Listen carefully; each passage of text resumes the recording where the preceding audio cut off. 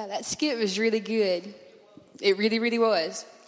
And it just reiterates just how we have to find that balance, that we have to be able to take a minute and breathe and realize that, you know what, it is a marathon. We have to take our time and we have to wait. When I was asked to speak today on Selah, finding rest for our souls, the first thing I did was I started searching out the meaning of the word. I wanted to fully understand that word and what it meant. And I can tell you that it's mentioned 76 times in the Old Testament. 73 of those times being in the book of Psalms and 3 being in Habakkuk. It means a place of pausing, reflecting, pondering deeply. The divine timeline. The moment of conjunction. The changing point in history. Then I asked God, I want you to show me personally what this word means. And he took me to Habakkuk and he left me there. And I read that book and I reread it. And through that and just watching what he went through, I was shown that how important finding rest for our souls is. And in finding rest in the right source, being God, being Jesus, how important that is. Now Habakkuk, his name means embrace. He had a keen sense of humanity's sinfulness and God's holy nature. Surrounded by sin in Judah, he was unhappy because he thought God seemed indifferent. He actually begins his book by complaining about wicked Judah. But then turning to question why God would use evil Babylon to punish Judah. But then turning to question, okay, I just read that. Sorry. His writing demonstrates his familiarity with the Babylonians, meaning he apparently lived just prior to the invasion of Judah. But God comforted Habakkuk by reminding him that the wicked would not go unpunished and justice would be upheld. And I looked, and as I was reading through my study Bible, it said that Habakkuk did 3 things. He complained, not once but twice. He said, God, why does evil go unpunished? And then God answered, the Babylonians are going to punish Judah. Habakkuk's second complaint, how can a just God use the wicked Babylonians to punish a nation more righteous than them? God answered, Babylonia will also be punished, and faith will be rewarded. And then the third thing Habakkuk did was pray.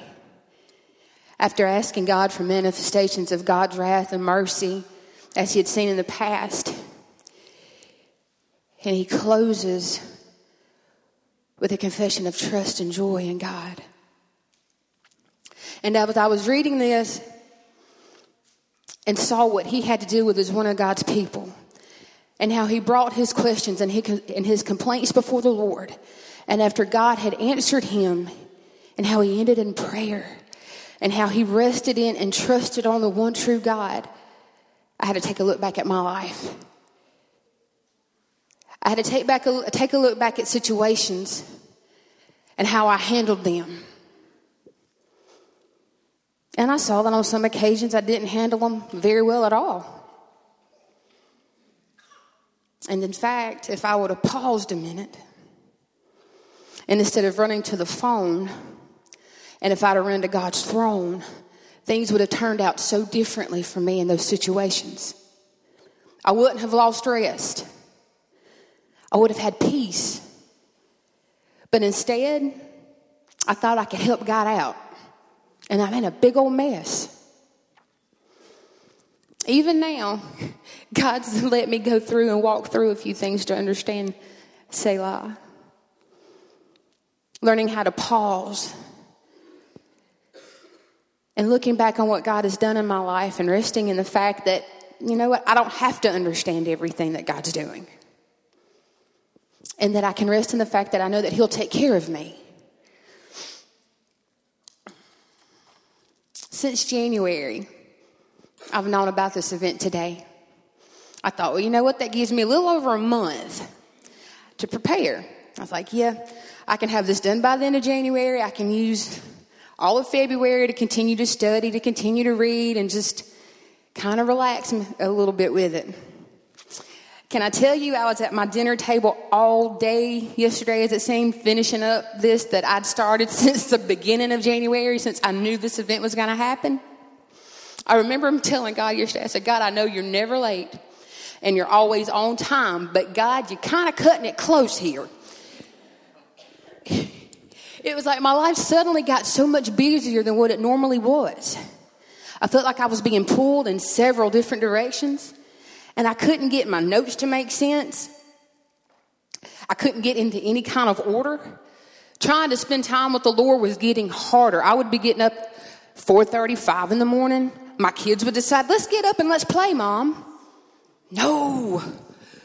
Or if that didn't happen, a little bit of time, I think I'm fixing to dig in, get my reading done, do some praying. My husband's up trying to get ready to go to work, and all of a sudden he loses something that only I can find. I'm sure none of you ladies have that problem. But none of that had ever really happened to me before.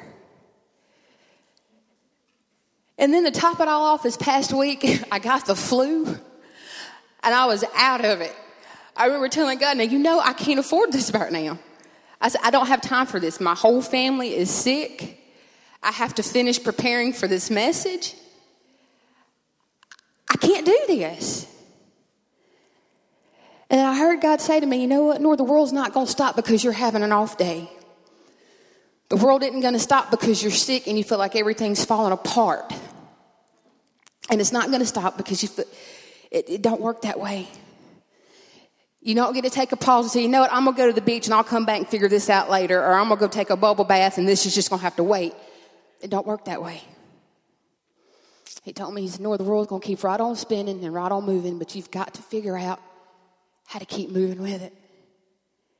And I was like, okay, God, how? How when there's chaos where there used to be peace? Pain where there used to be joy? Lord, how can I find rest for my soul? Tell me. He said, by coming to him. By letting go of the things that he never intended for me to pick up to begin with.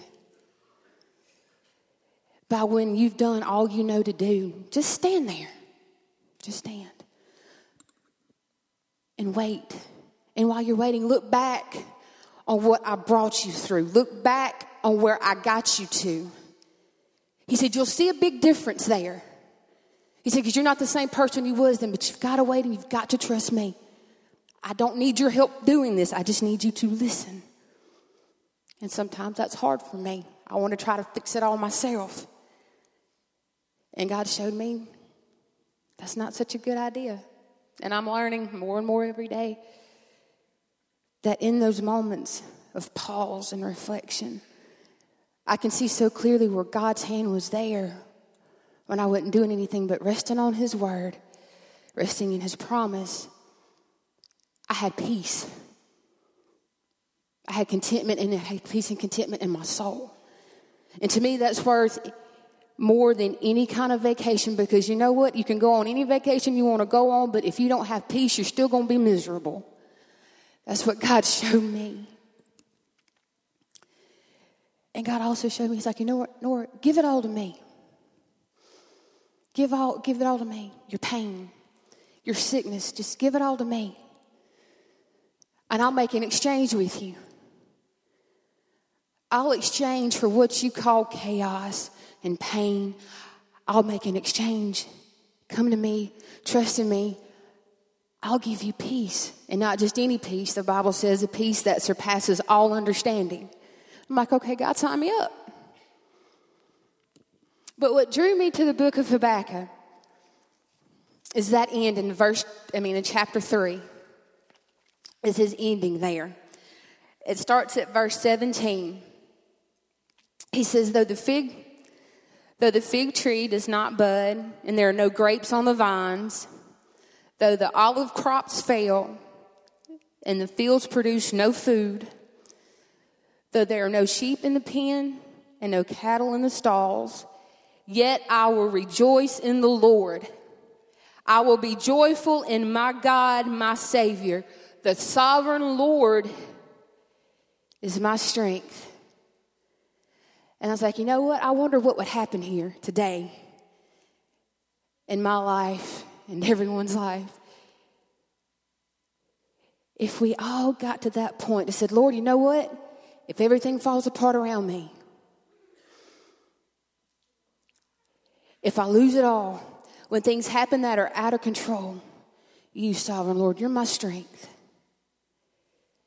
I will rejoice in you. And in you, God, I find my joy. You see, Habakkuk knew what was coming.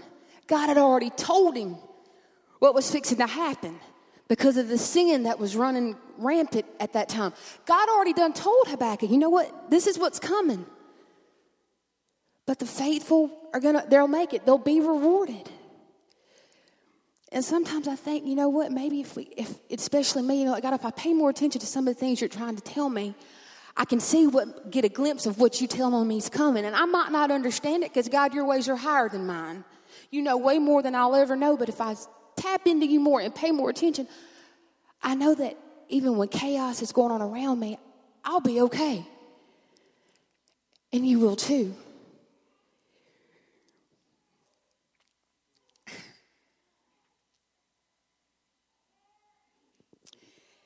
You know, I'll close with this. Corrie ten Boom was a Dutch Christian, and along with her father and some other family members, they helped many Jews escape the Nazi Holocaust during World War II. Okay, she was imprisoned for her actions, and later she actually wrote a book called The Hiding Place, where she talks about her ordeal and what all she'd went through during that time. And while she was speaking, a lot of people would notice she would look down. She wouldn't be looking up much. She'd just be looking down. Turns out she was actually working needlepoint, cross-stitch during speaking engagements. I thought, hey, that's pretty neat. Well, when she would get through speaking and she would get through doing whatever it was she was speaking on or cross-stitching at the time, when she would get done, she would hold it up like this. And she would show the back. She would show the back of it. And in the back of it, it looks like a jumbled mess, actually. It looks like it doesn't make any sense. You can't tell where one part begins and another one ends. You don't get any direction. And sometimes that's how we see our life.